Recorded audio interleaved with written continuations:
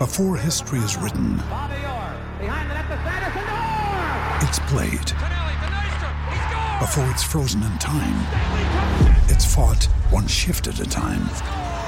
Before it's etched in silver, it's carved in ice.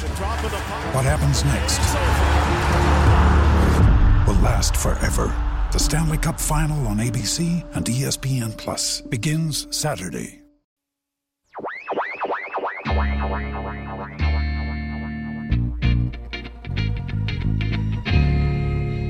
Sign JT! Sign JT! Sign JT! Yes, Sign JT. Welcome to another episode of Crossed Up. I am Bob Wankel. I am joined today by Russ Joy, who is once again filling in for Anthony Sanfilippo. So it is Russ, and it's myself holding it down here for a fresh episode of Crossed Up, a Phillies podcast. A lot going on down at a vacant Citizens Bank Park. Over the last couple of days, you just heard that drop in there. Sign JT, sign JT. We'll get to that in a minute. And everything else that I've noticed down at the stadium, not too many people down at Citizens Bank Park at that press box right now. I got to say, there's like 5-6 guys every night.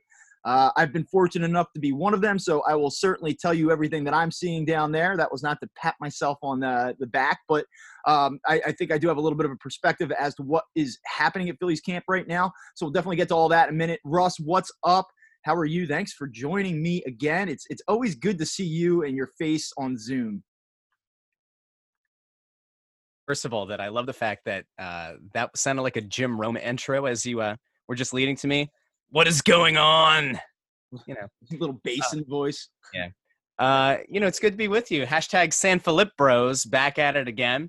I hear that Anthony's coming back from Siberia. Yes. Going to be back with you later this week and is going to do a Snow the Goalie this week.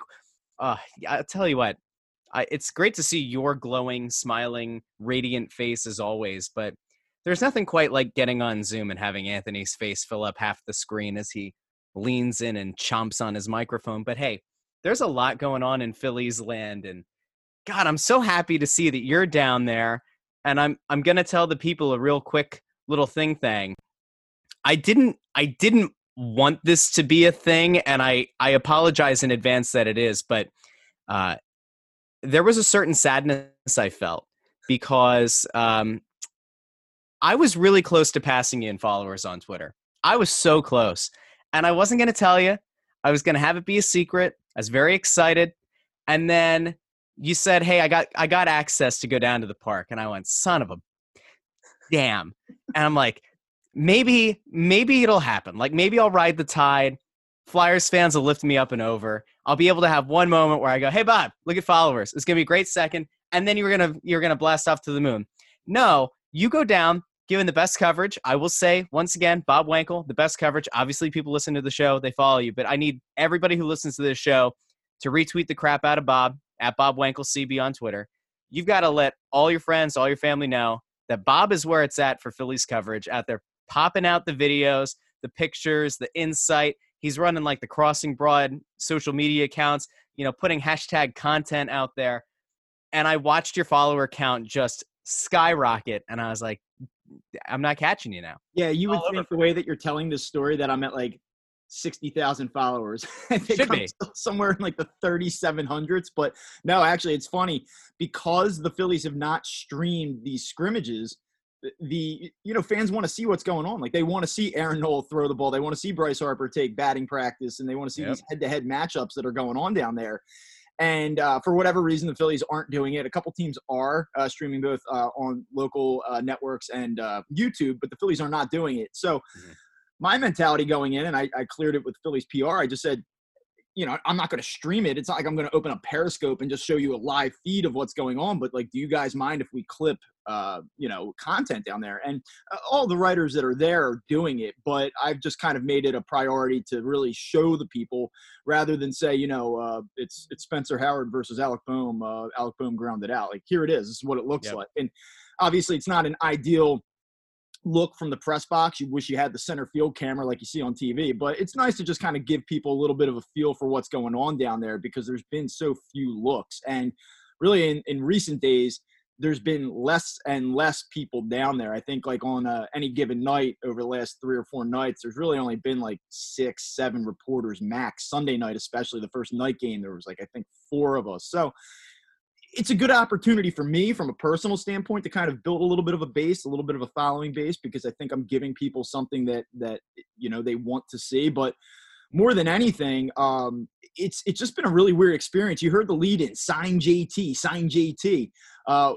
Sunday night, I mean, like I said, there was nobody there. You had the players on the field, you had the coaching staff down on the field, and then you had the 4 or 5 of us in the press box, and that was it. And these 3 kids roll up outside the stadium, and they're beyond the gates of Ashburn Alley looking in. And you could hear them chanting, sign JT, sign JT. So I tweeted it out. I said some 3 kids on bikes just rolled up.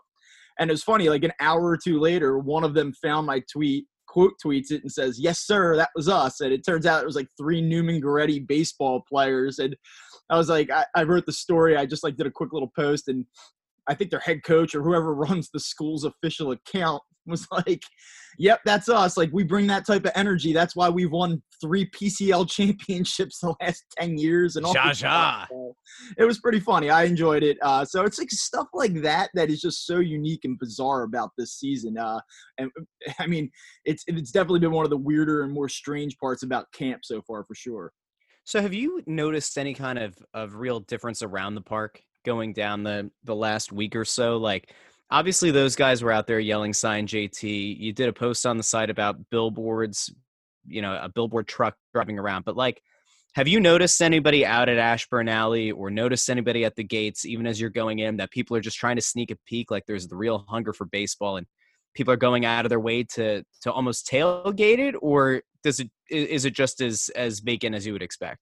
It's just as vacant as you would expect. I mean, there's really not anybody. I mean, like I said, a couple kids drive by or ride by with bikes and stuff like that, and they're trying to get a peek in. But no, I mean, there's not like a throng of Phillies fans out in P-Lot, or whatever, trying to get a glimpse into the stadium. That part of it's been a little bit strange. I will say, from what I'm being told, it looks like, and Tom McCarthy actually tweeted this last night, but I think that when they play the Orioles on the 19th on Sunday night, it's a 6:05 start time. I believe that's going to be the first time that fans are going to get a look at the Phillies on television. Like I said, they're not streaming these scrimmages, but though it's not been officially put out there, it looked like T-Mac basically said there's a chance that they may broadcast the game on Sunday night. So I'm kind of curious to see that. But it's one of the things that's really strange about what's happening with these restarts right now. Like, under normal circumstances, Flyers camp just opened up. The Sixers are getting back to work in Orlando, and there would be all of this video, there would be all of this coverage. And right now, even though the Phillies are giving us this access, it just is like, it's, I think, as a fan, kind of strange. Like, I know it's happening and I'm hearing some things and I'm reading some things, but it is just different. And I think the way that everyone is limited to just Zoom calls and things like that, you don't get to saddle up next to players and maybe get some things that you wouldn't, or that you would normally like otherwise be able to get. And so I think we're all just still in this adjustment phase here from a coverage standpoint. Yeah. And I will say that, like, I've noticed a massive difference here trying to cover 2 teams remotely now, because the Philadelphia Union, I think the way that they're doing it, like, there are no reporters down there in the bubble with the Union that I know of. And it's kind of expected, right? Because MLS is its own thing. And even in the Philly market, like, there's that diehard base, but that's not going to pay the bills. And I don't even know I don't think the Athletic even has anybody who covers the Union. So, like, that's its own thing. But, like, they've done an interesting job of trying to keep reporters feeling like they're there by giving us access to, like, the MLS Media Center with all of the videos and pictures and everything from practice. And then, like, the Zoom availabilities have been decent. But NHL side, man, I will say that, like, the difference between what you're able to get access to, and, like, I can't understate this. I'm just going to keep patting you on the back. But, like, the idea that the Phillies have let a guy in who writes for a blog, where traditionally the Phillies have had a real issue with blogs going down and covering the team, even on a game-by-game basis, let alone like a full season credential like you've got, like, the fact that you're down there and that you've kind of bucked that trend and you're able to provide video is huge. The NHL, which is usually really good about blogs, and the Flyers, who are fantastic, like the PR department of the Flyers, absolutely fantastic. It's a big reason why we've had so much success over on Snow the Goalie and with the site. But like, the NHL put this rule in place that the only people who can go down and cover training camp are the people who like are the traditional beat guys who are down there for practice every day, which by virtue of my job, I can't be down there during the regular season, which sucks because now I'm off. And I could theoretically be down there covering training camp, but the league has a ban on anybody who's not, a full beat guy, which sucks because you would think that the goal would be to try to get as much video and as much hype and excitement around the team as possible. And we're locked out. Two things about that. Number one, I'll start by saying the Phillies PR department has been outstanding throughout all of this, just in terms of making sure that everybody's comfortable, everybody has the access that they can give within reason while keeping everyone safe. And the Phillies have sort of, I think, evolved, I guess is the word, in recent years. I think that they are starting to understand like that blogs have an extreme importance in the way that the team's covered, so much so that there are some other sites that have gained access to these practices and these scrimmages this season. And I don't want to say that we were the first blog to get consistent access and maybe we set a good standard. I have no idea. But it seems like the Phillies are kind of turning the page on their policy about admitting blogs and media that is not legacy media into the press box. Mm-hmm. The question I have for you, I find the NHL's policy to be bizarre. Is it about a specific number? I mean, why do you think that they're taking that mentality? Like if you're admitted game credentials and you guys are down there every night, everyone knows who you are. You're, I would say, more of the established part of the Flyers media at this point. What is there to be gained by keeping out people that on a normal Tuesday back in December wouldn't be at skate zone? Like, what is that about? What's the idea behind it? Yeah, I don't know. It's weird because I know like Anthony kind of worked some of his Sanfilippo magic, getting us access to the Zoom call for practice, which is another thing entirely, because all off season when we've had press conference or availability or whatever with players during the pause, it was anybody who had a credential could get on a Zoom call. Really, it was just an audio thing. There was no video component to it, but like to get on a Zoom call and ask questions, do whatever. And like, okay, I think we talked about it even on this show, but like most of the questions are repetitive, redundant, and kind of stupid, but like whatever, at least you have the access. What we found out the other day was that like we weren't even going to be able to be on the live Zoom call, which is insane. And I think that's very interesting. And I know a bunch of other people that cover the team that are kind of serve in a similar capacity to the way that like it's a side thing, it's a part-time thing, kind of like what I do and even what Anthony does. Anthony, I think, kind of worked his magic in, saying that like we were the number 5 hockey podcast in the country. Like you can't, the idea of trying to lock that kind of coverage out, and like we do the social media side of that coverage better than anybody. I will easily put us up against anyone. And I think that part of it is a numbers thing. I think there is an inherent difference between a press box at Citizens Bank Park that is certainly more spacious and can be spread out a lot better than like, at least for the Flyers side of things, like Skate Zone isn't that big. And honestly, the Skate Zone press box is really small. I mean, to put it in perspective, for your purposes, it's kind of like the size of like half of the old Crossing Broad office if we knocked all the walls down. It's not big. And I don't know where they're setting the reporters up, but like, I think there might have been 8 guys down there yesterday. The problem is, like, we run into this tech issue because the way that they're trying to run their Zoom things now, it's, anytime you have like 2 devices, anybody who's like listened to this, who's like tried to switch on a Zoom call where you've got your laptop and you've got your phone and you're trying to switch and there's that reverb feedback. That's what we've been dealing with, because all of the legacy media people who are like my parents' age, they don't totally understand like the concept of feedback loops. So it's just horrible echo, horrible reverb. And you're trying to get a question and like the hands up and hands down. Like, honestly, it's one of the funniest things, but it kind of speaks to like a bigger issue at hand, which is like, I think there's probably a way that we could have done it, and we could have spaced out and like utilized the bleachers and everything at Skate Zone, but it wasn't a Flyers call, it was an NHL call. I just think that like ultimately there probably was a way to do it, and you really want to try to build on it, knowing that like when these teams go to their hub cities, in the NHL's case, like these reporters aren't going to be there. Most aren't. The NBA price for sending a reporter into the bubble is $550 a day. There is no legacy media outlet, at least in the city of Philadelphia, that can or should be sending anybody down. And again, that's where baseball, I think, is so different, that you on your own accord can go down. They can let you in. It's a bigger, spacious area for you to go into, and nobody has to pick up your tab.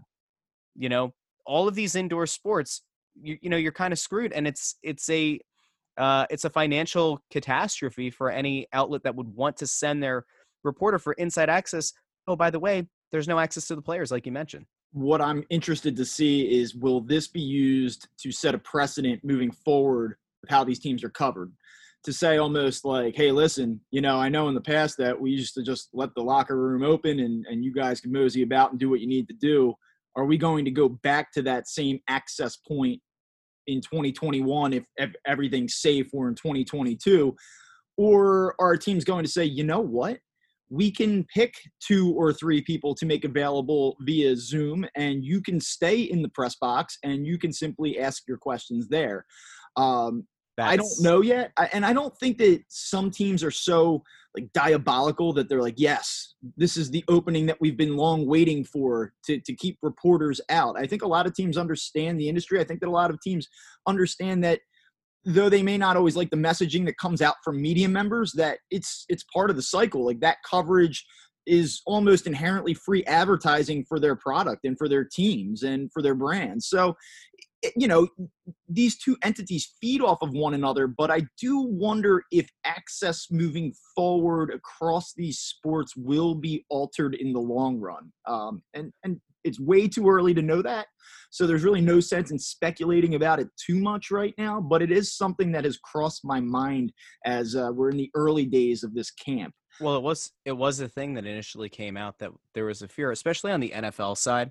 Like, you have to remember, like, the NFL, just by virtue of its size and scope and audience, that, you get 70 writers down there. That's no big deal, right? Like, that's just a normal day at Eagles camp. There was a legitimate fear that the NFL would look to adopt a policy going forward that doesn't grant locker room access. And like, some people would probably say, like, what's the point? There are some people who subscribe to the notion that getting quotes and having quotes kind of as the basis for your story is nonsense and really isn't something that you should do. But we've talked about this before. There's something that you can't quantify about being able to talk to a player on the side and have a conversation about like what they saw. There are guys that like you're just not going to get access to. Like, I don't know how it works for the Phillies for who becomes available after games, but for like the Flyers, for example, we submit a list. There's like one of the PR guys comes around. He asks who you want to get access to. He takes around the list. Some people say yay to someone, nay to another. And they usually come up with a list of like 6 players. And that's how that works. And anybody else that you would want to hear from, you've got to try to track down in the locker room. You have to hope that they're hanging back and that they're willing to talk to you about, give you some insight into like where a play went wrong or what went right if the rest of the media corps didn't choose them. It would be setting a really bad precedent. And like, I don't think people will understand just how big of an absence that is until it's gone. Right. And like doesn't come back. Yeah, so no, I agree with that. Hopefully it doesn't change. As far as what we've seen down at the stadium, like, we have this baseball season that's less than 2 weeks away, and it's always been like this theoretical, like, will they get it off the ground? How will baseball survive in the wake of what happened over the past few months and the owners and the players, and is baseball ruined forever? And one thing that has sort of become clear to me, and though there have been some hiccups for sure, and I think that's probably putting it loosely in terms of the testing and what's happening in terms of the protocols across baseball, but here in Philadelphia, everything has been, for the most part, knock on wood, pretty tight. Things are going well.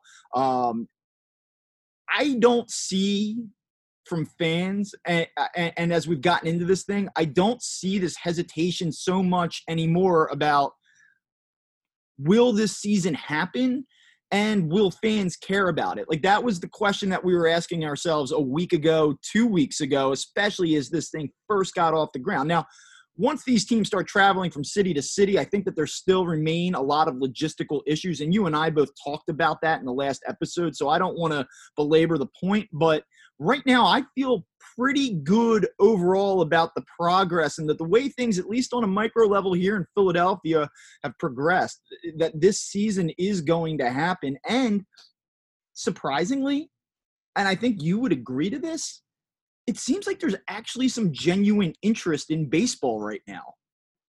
Yeah, I mean, it's kind of like the old adage of saying you don't care about something until it comes back around.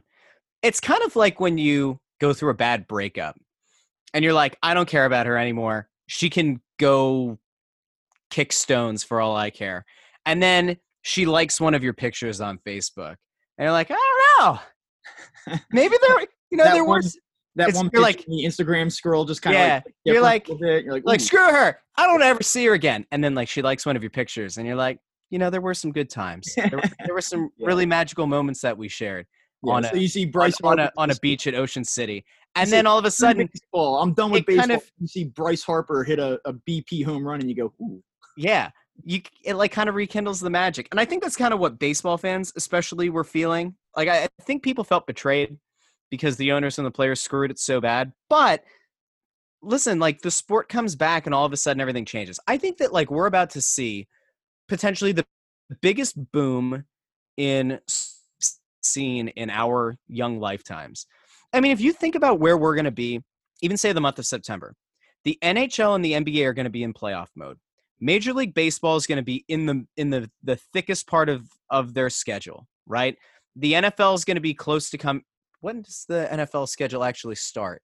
I believe it's like the second week of September. Yeah, so NFL is going to be going up. If you're a soccer fan, MLS is going up. I think most of the European leagues are going to be going. I think the Champions League is going to be going on. If you're a tennis fan, there's tennis, there's horse racing, there's golf. Like all of these things could all happen at the same time in a way we've never seen it happen before. And so like I look at the schedule right now, right? If you're flipping through channels or you pull up your guide because you're a cord cutter like a smart progressive person, there are games on. If you are a sports fan, if you are just a general sports fan, there are games on throughout the day if you know what you're looking for. When we are like 2 weeks away from baseball coming back, just imagine how insane this is going to be, because both the NBA and NHL are going to be running games pretty much all day. All of these soccer leagues are going to be running games morning, noon, and night. Baseball, you think, is going to have to be looking to stagger some of their games because they're going to want a market share. It doesn't make sense to have all Major League Baseball games go off at 1 o'clock or 7 o'clock, right? No, but I will tell you, I was very surprised when the Phillies released the times of their games. The vast majority of them are night games. And I did think that we may see a little bit more of a unique spacing in terms of start times. But I think ultimately what that comes back to, though you don't want to necessarily compete against other sports, if you're a network, when do you want those games? You want those games on when people are going to be at home, and ultimately, more often than not, that's going to be in prime time. That's going to be at 7 o'clock, 8 o'clock. And so it's kind of interesting that there are as many night games as there are currently on the schedule. I was surprised by that originally, but then the more I thought through it, I do get that. Well, let me propose this to you, because I don't think the schedule actually matters. I don't think that any of it's going to matter, because I think that there is a realistic possibility that in a month, something goes sideways with the way that MLB is doing this. And I think that based on the way that COVID numbers might spike in certain cities, they're going to have to put real thought into doing something similar to a hub city like the rest of these sports have done. I wonder if the facility that like ESPN Wide World of Sports has, if that's going to end up being a conversation. And I think that at some point we could see a scenario where like Major League Baseball is going to have to look at changing some of these start times because they're going to have to stagger games in the same stadiums. Maybe. I got to say, I think that this, to me, one, I would be surprised if they have that contingency plan in place, but if they are going to do that, that needs to be that story needs to be unearthed, because if that were to work, that needs to have been done already. Like, that plan has to have already been laid out. Like, oh, we could always hit the plan B button, because they're not going to be able to do that in time. Like, you're not just going to be able to wake up one day and say, hey, you know what? We noticed St. Louis is going through quite a spike right now. We can't play games there. Sorry. Like, that's not going to work. Like, I know that you have concerns about this plan and the travel in and out of cities and the ability for the league to kind of take off. I think that baseball expects positive tests. I think that they're going to put their head down, and you have to understand too that there is a 53-man roster right now for the Phillies. There's a 60-man player pool, and I think that baseball is kind of, and you can say this is gross and you can say this is a terrible thing and this isn't the way that you should look at it, but I think for the most part, if guys are presenting very mild symptoms or asymptomatic, that teams are going to probably withstand 6 or 7 positive tests at a time, and baseball will continue to play through it. That's part of the deal. Will guys start opting out? Will this thing kind of just unravel as it moves forward? I guess it's entirely possible, but I think that the way that baseball has constructed this plan, it's either it gets to its finish line as currently constructed, or it's going to bust. I don't believe that there's a hub city plan in place. I don't think that they're going to pivot. I think they want to get this thing done by October, and any delay in the schedule is just going to be a situation where they say, we just have to scrap it. At least we tried. Okay. Yeah, that's the way I look at it. I don't believe that there's going to be it's a boom or bust scenario, and it very well could bust. I think that if they don't have a contingency in place, they've really messed up. Even in a worst case scenario, like they would pare it down to like 2 or 3 stadiums within each region, right? Since the East is playing the East, West is West, like. These sides didn't need to play this season to begin with. Like, when it was all said and done, when everybody was pissing and moaning about these two sides going back and forth, it was this idea that baseball owed Americans a game, and a distraction and hope and all of those other trite cliche storylines and narratives that we like to create. Baseball can say, we gave it a go. Players can say, we gave it a go. And you know what? It just wasn't meant to be. And we'll see you down in Florida and Arizona in February. And, yeah, it sucks to say that, but I don't believe that baseball, and some fans may take exception to this idea from me, but I don't think that baseball really owes anybody anything beyond. And I mean that in terms of both the players and owners, both sides. I don't think that either side owes the fans anything beyond what they're already giving. They're giving it a go. They're trying it. If it doesn't work, okay. You know who doesn't owe us anything, but like I feel like we owe the world to? Andrew McCutchen. Because Andrew McCutchen is probably the most likable guy. I mean, Bryce Harper, obviously there's a huge likability factor.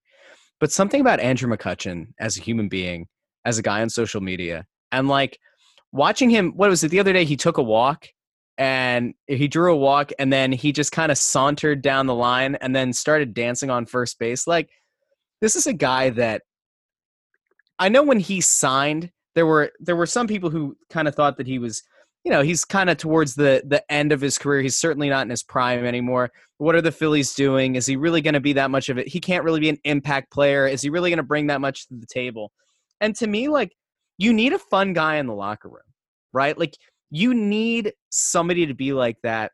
You need like a Tobias Harris for the Sixers, who's the guy who's the glue guy. You need a Kevin Hayes like the Flyers, somebody who brings levity to the locker room and like in the midst of a losing streak can try to like turn some frowns upside down and try to bring something to the locker room that breaks up the monotony of the schedule. Like, it can't be understated how, or overstated. I've been thinking about this a lot. I think I've been using this incorrectly. It doesn't matter. There's a real stress around pro athletes and the travel and in between stadiums and hotels and everything. It's going to creep into their minds, whether they all come out and admit it or not. Having somebody that's in your locker room or in your clubhouse that can kind of help keep your mind off of that so that you don't kind of fall into like a crippling depression of sorts is massive. And now more than ever in these unprecedented times, you need somebody like Andrew McCutchen on your team. And, hats off. Hats off for the signing. I 100% agree with that. He is the type of guy that kind of can bring that energy, bring a positive vibe to a clubhouse. And it's something that I thought last year, and I know that he was around after his injury, but when a guy's hurt and he's going through rehab, he's not going to be as present. He's not going to take on as much of a role in that regard. And I think that the 2019 Phillies, in their laundry list of issues, one of the things that I think was overlooked to an extent was this lack of clubhouse energy, like this lack of veteran presence and leadership and just kind of a looser vibe. It wasn't a very fun clubhouse at times. And he, I think, does a great job in kind of keeping that energy up. Now, a funny story the other night about Andrew McCutchen, who, by the way, from a baseball standpoint, to me, looks really good. He homered last night in the scrimmage off of Cole Irvin to start things in the bottom half of the first inning, went out to center field. He's hit the ball with authority. He does look healthy to me. I expect Andrew McCutchen to have a good season here in 2020. Marcus Hayes was in the press box on Sunday night, and I don't know exactly what Marcus was writing about, but I think we were talking, Marcus and me were talking, or Marcus and I were talking, and he was looking at the players with face masks, and he was asking questions on the Zoom calls about face masks. So I think that he was looking at more of like the COVID-19 angle of things, but he tweets out in the middle of Sunday night's scrimmage, Andrew McCutchen coming off knee surgery, doubles to left field, but kind of hobbles into second base, waves off a replacement. And I noticed it too. Like, I noticed that he kind of like didn't go hard as hell into second base. And I just said, okay. Like, I just thought he was kind of like pulling up casually. So Andrew McCutchen, after the scrimmage, jumps on Twitter, sees the quote, or sees Marcus Hayes' tweet, and then quote tweets it and says, "I don't know the hobble you speak of. Maybe that's my swag level on 100, pulling into second for a stand-up in caps double. And Def didn't wave off a replacement. I know it's hard to see things from the suites, but let's not start things that aren't true." And Damn! So it wasn't, and you know what? Like, by the way, I like Marcus Hayes, and him and I have talked quite a bit, actually via Twitter when I've seen him in person. Always a really nice guy. I understood where Marcus was coming from with that observation, but I also didn't really make too much of it. And Andrew McCutchen was just like all over that. He's like, nope. That's just my swag level on 100. So don't fear if you're worried about Andrew McCutchen. He did actually talk to reporters the other day and basically said that, obviously this is a far from ideal scenario. You want to play 162 games. This has been a mess, and everything that has happened with baseball happened across the world with this pandemic. But in a way, from a personal standpoint, it's been a good thing because it has not – it's allowed him to take his time in doing the work that he's needed to do to get back and be fully healthy without rushing it. He basically admitted as much. If they had started playing March 26th like they were supposed to, he probably would have tried to speed up the process, may have pushed things a little bit, and may not have would have re-injured himself or picked up a new injury. Yeah, and that would have been the reality of the situation. So at least from Andrew McCutchen's perspective and his ability to contribute for an entire season, this has been somewhat helpful. So that's definitely one thing that's been a huge positive for this team, I would say, in the first week plus of this camp. Can I just want to bring this up really quickly since you mentioned homering. I saw that your boy Jack Fritz put out a thing, and I think you put the video out, that Andrew Knapp hit a homer off of Spencer Howard, and I'm pretty sure that a lot of people were weeping openly about it. Is it possible that Matt Klentak himself, I made a Bible verse up, 3:2. Matthew Klentak 3:2. I don't think too many people repent, for the kingdom of Nap is at hand. Is it possible that Klentak saw that home run and said, you know what? This is why we don't need to sign JT, because we've got an AK of our own. Like, I don't mean any of this, but does it make you excited as a Phillies reporter to see Andrew Knapp hit a home run and solidify himself as the true number one catcher on this team? Yeah. 610, 6-3. No, it doesn't. No? Listen, one thing I will say about Andrew Knapp, but I get I get fans maybe not being thrilled that Andrew Knapp is still on this team, but he has actually had a nice little summer camp here. We're talking about like energy with Andrew McCutchen. Andrew Knapp sort of is the same type of guy. He's been like cracking jokes down on the field. He's been bouncing around a little bit. He took one out the opposite field the other day off of Spencer Howard. Like he's getting too comfortable. He's had like an okay camp. I don't know. I don't think Andrew Knapp's going to play very much. I mean, if JT Realmuto's healthy, he may start 8 games, maybe. But, you know, it's kind of interesting. Like when you really take everybody out of the stands and you strip it down to bare bones, you start to see the personalities of certain guys. And this is like a dangerous thing as a media person. Like you have to cover it the way that you see it. And by any objective measure, you would admit that Andrew Knapp was a bad baseball player last year. He was a poor hitter. It seemed like every time he was up in a situation where he could do some damage, he didn't do it. He's an okay defensive catcher. He's not. He doesn't really have any quality or trait that stands out. That being said, he's okay. Like getting crazy over the backup catcher on a team is like kind of goofy. Like fans tend to fixate and pick out guys that they just like kind of irk them. And I feel like that Andrew Knapp for a lot of people, both in the media and in terms of fans, has become that guy. But when you strip it all down and you kind of like you're around him a little bit, like in the clubhouse last year, and then you see him in these practices, like you get why his teammates like him so much. And I don't know if you can speak to that about like guys on the Flyers are like, this guy's not very good, but all these dudes love him. Like Rhys Hoskins loves him. I think Bryce Harper really. Oh, I'm sorry. I thought you were just going to say Rhys Hoskins because he's really not that good, but people like him. Oh no! Oh no! Well, we can get to Rhys Hoskins in a minute. We can talk about that, but I guess what I'm trying to say is that like I get why the Phillies like him. I get why his teammates like him, and he's okay. Like leave Andrew Knapp alone. Okay, so let me just present this to you. There was a time where New England Patriots fans thought that Drew Bledsoe was great. And there was this little-known Mr. Irrelevant quarterback drafted sitting there behind him. Guy goes on to be the greatest quarterback of all time. All I'm saying is maybe you move on from JT Realmuto and Andrew Knapp ends up becoming Mike Piazza. I'm just saying, like, there's a possibility, right? I'm done with this. Let's move on. Yeah, okay. I can't even. Speaking of JT I just Realmuto, up my mouth a little bit. Sorry. Yeah, I know you're not buying that. Speaking of JT Realmuto, we've now moved to the phase. We talked about the kids outside the stadium chanting "Sign JT." We are now moving on to the billboard phase of the JT Realmuto hysteria. I don't know if you saw last night. I think Todd Zalecki was the first one to actually tweet it out. I had a reader email me some pictures that he was able to snag outside of Citizens Bank Park, but there was a truck. And I don't know the site. I think it was like fansoffilla.com or something like that. I want to make sure that I acknowledge that website. But they decided to invest some cash in putting a billboard on the side of a truck that said, "It would be terrible and sad," to borrow the words of Bryce Harper. The Phillies did not sign JT Realmuto.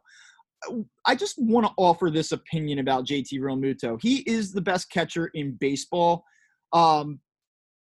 I still believe that the Phillies are going to get something done with him. I know that right now it's easy to say, hey, listen, this should have been done. This should have been done in March. And you had 3 months to kind of, during this dead period where you couldn't make transactions, to get on the same page and really sort of figure out what the market may look like and come to a quick decision leading into the season. And JT's here for 5-6 years and away we go in 2020.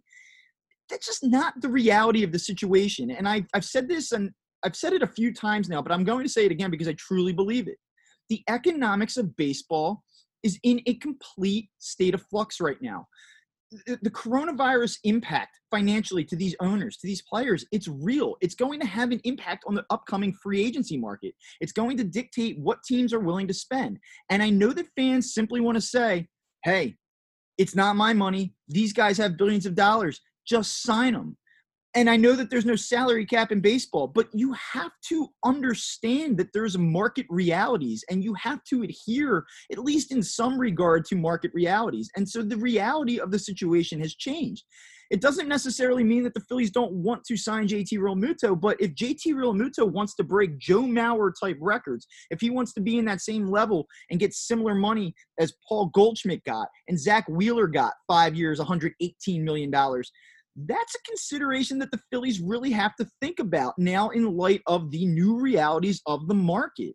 Do you want to give a catcher $23 million over 5 to 6 years? Is that a wise investment moving forward? Is JT Realmuto at 33 or 34 going to be the best catcher in baseball? Like, I know he's the best catcher in baseball right now. There's no doubt about it. He's a good player. But what's that going to look like in 3 or 4 years from now if you're paying a guy $23 million? He's 34 and he's hitting 252 with 20 homers, because like that's realistic. He's not going to continue on an upward trajectory here. So all I'm saying is that it's a complicated negotiation. And while I will be the first to kill the Phillies front office for all of their shortcomings, and there are many, I can't get insane about the fact that JT Realmuto remains unsigned. And oh, by the way, what is the payoff for JT Realmuto to say, hey, Phillies, give me your best offer. Let's just sign it now. Why not play the market? Why not see what's going to happen? And then if you do have a good relationship and all the shit that everyone's been saying back and forth and all these pleasantries are true, then you come together and you get a deal done. And it's that simple. So there's a botch, a miscalculation, and an unfortunate reality that they might have to do here. The botch is that they didn't get the deal done when they had really exclusive negotiating rights throughout this entire offseason. They should have just gotten a deal done. If there was any thought that the universal DH might be a thing, I know that there was talk about it's going to go back to normal next year, no universal DH, but like if it ends up being something that could be feasible, say 2 years down the line, like maybe they revisit it in 2022 and going forward, then there's certainly value there. I know that you and I have talked in the past about like that probably will end up being a Bryce Harper spot towards the tail end of his career at least, and you would think that Rhys Hoskins would probably get a lot of time at DH, which maybe lets you move JT to first base and not have to have so much damage and wear and tear on his knees. Okay. That's the botch. The miscalculation that I think is going to happen here is I think that it's likely that MacPhail and Klentak said the way to negotiate him down a bit is by seeing what kind of season he has in a 60-game season. Because we talked about this a while back, but like, how do you do an evaluation as a front office in terms of offering a contract? You can't throw the 60 games out, right? Because every front office in baseball is going to want to make this into a big negotiating point, right? Well, you know, you're usually a 40 home run guy. You're usually a 30 home run guy. You only hit 3 when you came back for the 60-game season. You know, that doesn't turn out to be too much. Should your power, disappear? I think that's a miscalculation because I don't think that there's much of a chance that JT goes out and craps the bed for 60 games. I don't think that this is it pertains to Realmuto. Like, I in general agree with what you're saying. Like, I do think that front offices are going to evaluate this 60-game season in order to make some decisions about the free agency market moving forward. But when it comes to a player that is established and has a track record the way that Realmuto does, I don't think that this is about the Phillies saying like, hey, hopefully he hits 242 this year and we can lowball him. I think it's more just about the financial impact of what has just happened, combined with the financial uncertainty of what's going to happen with baseball and its labor status beyond 2021. And you compare those two issues together, I think that becomes the issue. And real quick, the DH. I know that everyone keeps talking about the DH and how, hey, if he's not the best catcher in baseball anymore, just slot him in as a DH when he's 35. The value of the DH, if it sticks long-term in the National League, which I suspect it will, is that you can take some of the wear and tear off of a player like Realmuto this season, next season, and maybe rather than have him start, I don't know, 125 games behind the plate, maybe you can lessen that workload, and long term that adds up to some additional preservation. JT Okay. Realmuto, though, as a 35-year-old, just like, oh, let's just make him a DH and it'll be fine. Like, I can tell you right now, I don't know and I can't predict the future, but I can tell you emphatically right now that JT Realmuto, as a $23 million a year player at age 35, is not going to give you adequate value as a DH. What makes JT Realmuto so valuable is that he provides very good offense, especially when you relate it to the position that he plays. But at the end of the day, even if you go back to last year, guy hit 275, 820 OPS, 25 home runs, 83 RBI. That's a really good, solid offensive season. But if you look at DHs, first baseman, third baseman, certain outfielders, those numbers are they're good. I'm not like scoffing at an 820 OPS, but that's not like elite level production for a DH. Now add 5 more years onto that. So like, Yeah.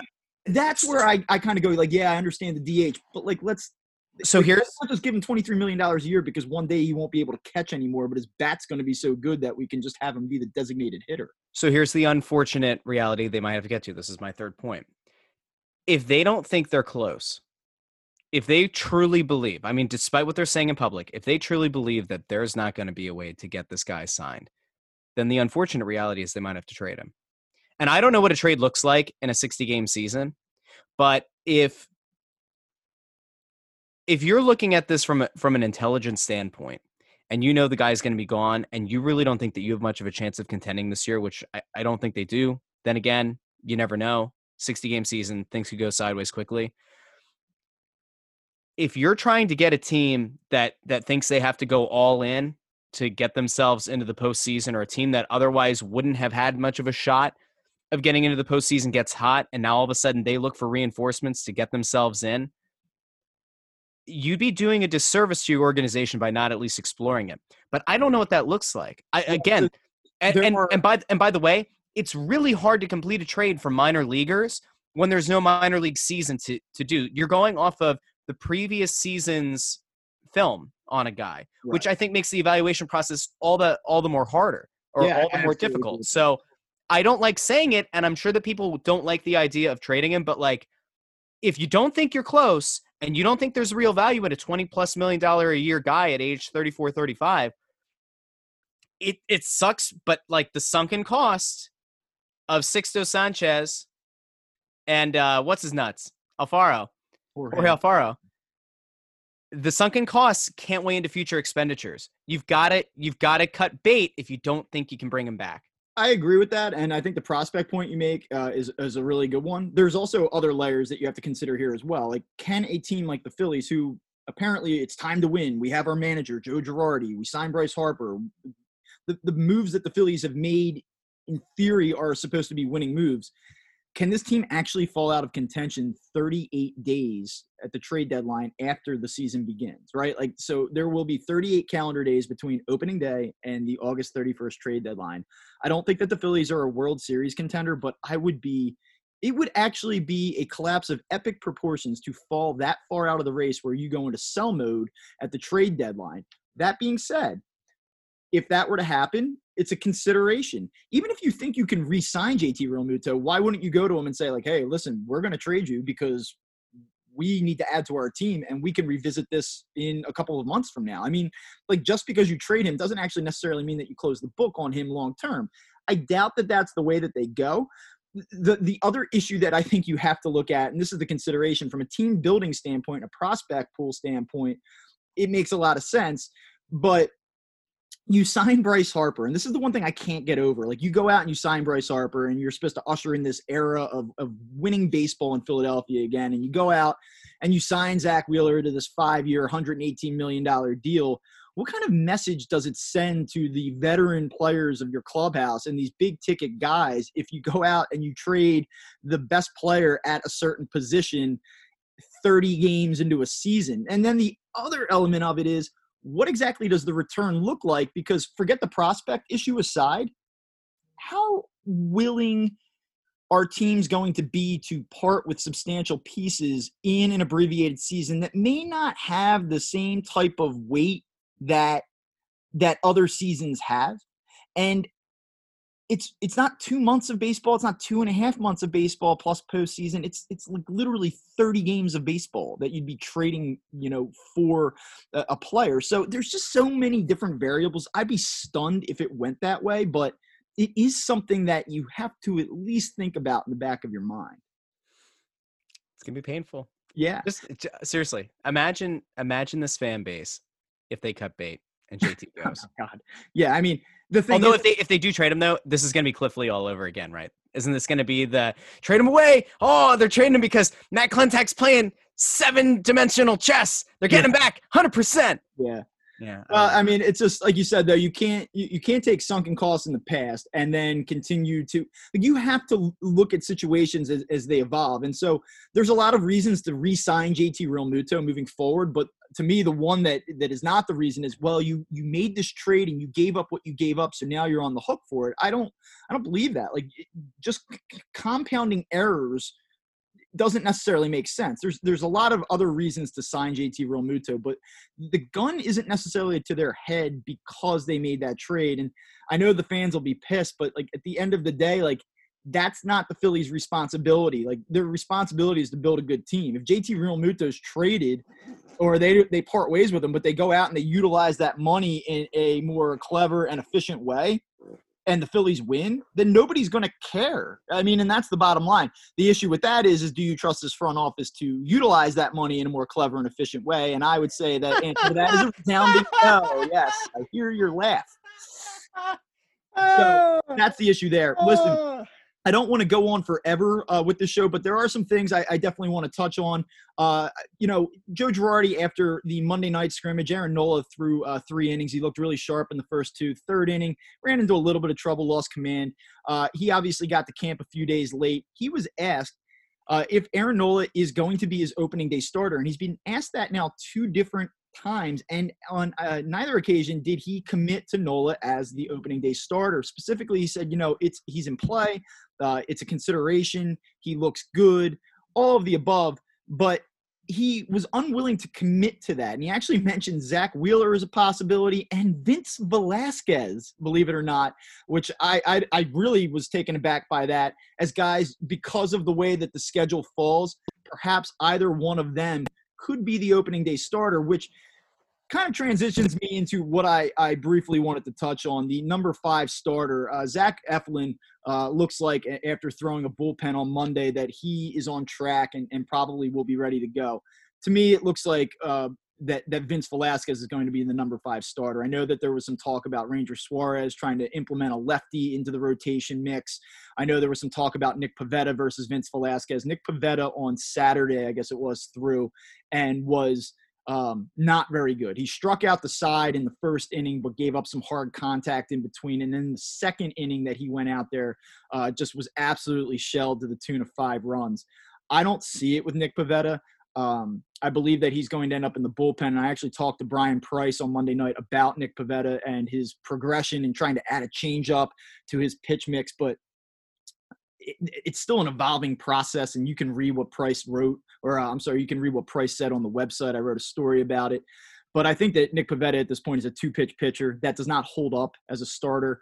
And I think that he's destined to be in the bullpen this year. So one of the things that I can tell you at this point is I expect that this rotation will, if all goes according to plan B, Aaron Nola, Zach Wheeler, Jake Arrieta, Zach Eflin, and Vince Velasquez. And I think you're looking at 5 right-handers once again in the opening week rotation for the Phillies. I tell you exactly what that is. That's an experienced professional manager who doesn't want anybody to feel like there's an inherent earned status, or that there's a, your previous track record is going to, have anything to do with, you're standing on the team. I think that's what this is. A good coach, a good manager. Like, you don't want these guys to come in feeling like they're entitled to anything. They've got to go out and earn it. The mention of Vince Velasquez, I think, is almost kind of like a wink and a nod at Aaron Nola. Like, there's a chance that Zach Wheeler could get the opening day start, but like you have to be a little bit serious. Vince Velasquez ain't starting opening day. If it happens, I will demand for the immediate firing of everyone. Yeah, everyone was upset with Gabe Kapler's first game as Phillies manager back in 2018 when he pulled Aaron Nola after 68 pitches against the Braves. He was cruising, and then the bullpen blows it. Starting Vince Velasquez on opening day would be a very bold take by the manager's part. I do think that there could be some of that, what you're talking about, nothing's earned, prior status doesn't matter. It could be more of just hey, we just need to see how he physically progresses. I think that Aaron Nola is a little bit behind schedule. I don't think so much so that it should really impact his ability to start opening day. I will say, though, from a larger, more macro level perspective, you're absolutely right. When you talk about like entitlement and status, this team hasn't done anything in years, and especially the last 2 years where it actually had some expectations. And so the key for Joe Girardi this season in the current element is how do we navigate COVID-19? How do we keep guys safe? How do we, enforce accountability and getting guys to invest in this? Because as I've said on numerous occasions, I think that that's going to be one of the most important variables in this entire season, maybe even more so than bullpen depth and starting rotation quality and, lineup dynamics. I think that the ability to invest, hold each other accountable, may be more important in a 60-game season under these conditions than anything. That's Joe Girardi's task, number one. But I do think that Joe Girardi also has to say and find a way to say, you guys haven't done shit the last 2 years. And I know that there's some high-profile guys in here, and we have some big salary guys in here, and some veteran players that have a little bit of cachet. But guess what? As a team, you guys sucked last year. You underwhelmed. You won 81 games. You were 7-8 games over 500 2.5 months into the season. You've underwhelmed. It's you've got to kind of break down whatever culture was built under Gabe Kapler that caused that team to fail. He has to somehow rectify that, and I don't know how he does it in this climate, but that is definitely going to be a really important task for him. Yeah, it's going to be an interesting scenario. Like, I don't have anything to add. I'm not even going to waste time. That's fine. A couple other things that just kind of came out recently that I want to touch on before we get out of here. We'll close things up in a moment or two. Seranthony Dominguez still hasn't had Tommy John surgery. That was a revelation that came out again. Joe Girardi was asked about that actually a couple of weeks ago, and then he confirmed that is still yet to happen. I don't understand what the deal is there. I know that elective surgeries because of COVID-19 were initially put off.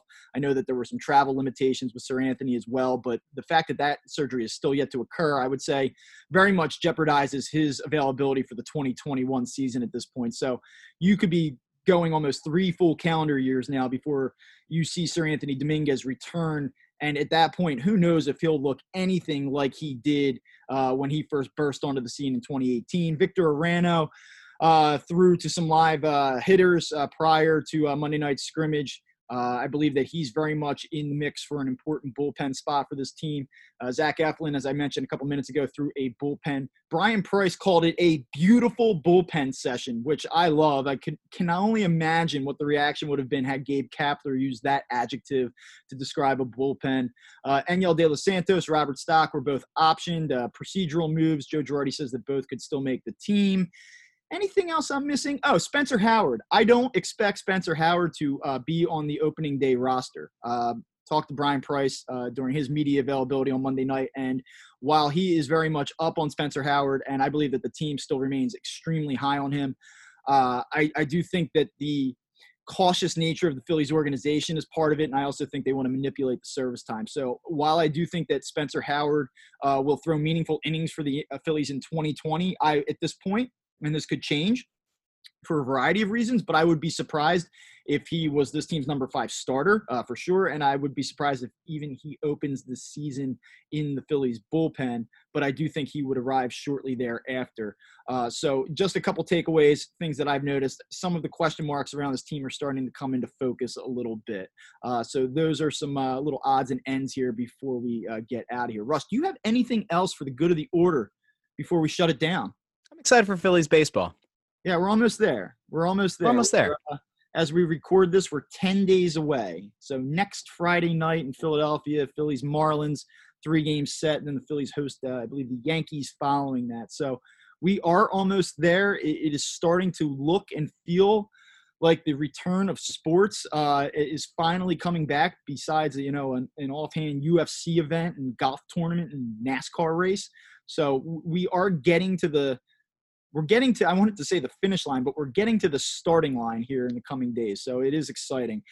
In terms of Crossing Broad, make sure that you're reading Russ's stuff. Flyers are starting up. He's starting to cover the team, even if he's doing it from afar right now. Make sure that you check out his Flyers coverage. Also, be sure to check out Snow the Goalie. I'm not going to give you all those adjectives and all those superlatives that you like to throw out about the show, but it is the best Flyers podcast. Hands down, bar none. Make sure that you check that out with him and Anthony Sanfilippo, wherever you get your podcasts. And you're a sweetheart, you know that? You are. You're an absolute sweetheart. Cinch, make sure, I'm not doing the read, I don't care, but make sure if you are getting propane gas that you get Cinch. You've got to use Cinch. And if you are going to bet on sports, you better use DraftKings Sportsbook. Mm-hmm. Up to $1,000 in free bets, daily odds boosts, futures. You want to bet on La Liga, you can do it. You want to bet on who's going to win the Stanley Cup, you can do it. Mm-hmm. You can bet on anything with DraftKings Sure Sportsbook. So make sure that you're taking care of your gambling needs with DraftKings. Gambling needs. Yeah, you're for all your gambling needs. And as far as Crossed Up goes, we will be back later this week. Anthony will return. He'll join me. We'll talk about whatever the hell happens between now and then. And Russ, it looks like you have one more thing as you stick your finger up here on the Zoom. Go ahead. I have one more thing for you, Bob. It's a 5-star review that you got. It's a 5-star review, and my name is mentioned in it, so I'm going to be a narcissist. Great Phillies podcast, 5 stars. I can't pull a Russ Joy and say it's the only Phillies podcast because I do love High Hopes as well, but I started listening over the last month, and I really do enjoy listening to Bob and Anthony talk baseball, and they had some really great interviews as well, especially Jim Eisenreich. This pod is definitely a part of my weekly playlist, joining Snow the Goalie as I listen on my drive to and from work. Great work, guys, and go Phils. How about that? That's from Dr. JS over on iTunes. I love it. Make sure you go over to iTunes, Apple Podcasts, leave a 5-star review for Bob and for Anthony because they're fantastic. And by the way, fill up your propane tank with Cinch, CYNCH.com. Use the promo code IT'SLIT5, all one word, $10. Put your old tank outside. They'll bring a new one to your doorstep. See, that's how we pay the bills, Bob. There you go. Cinch and DraftKings. What else do you need? I don't know, but I will tell you that I'm probably going to insert a couple of commercials into this episode via megaphone just to help pay the bills. Big bet Bob. We got to get you some gas money for going down and covering the Phillies Zen Assistance Bank Park. So, all right, thanks for joining us, everybody. We'll talk to you soon.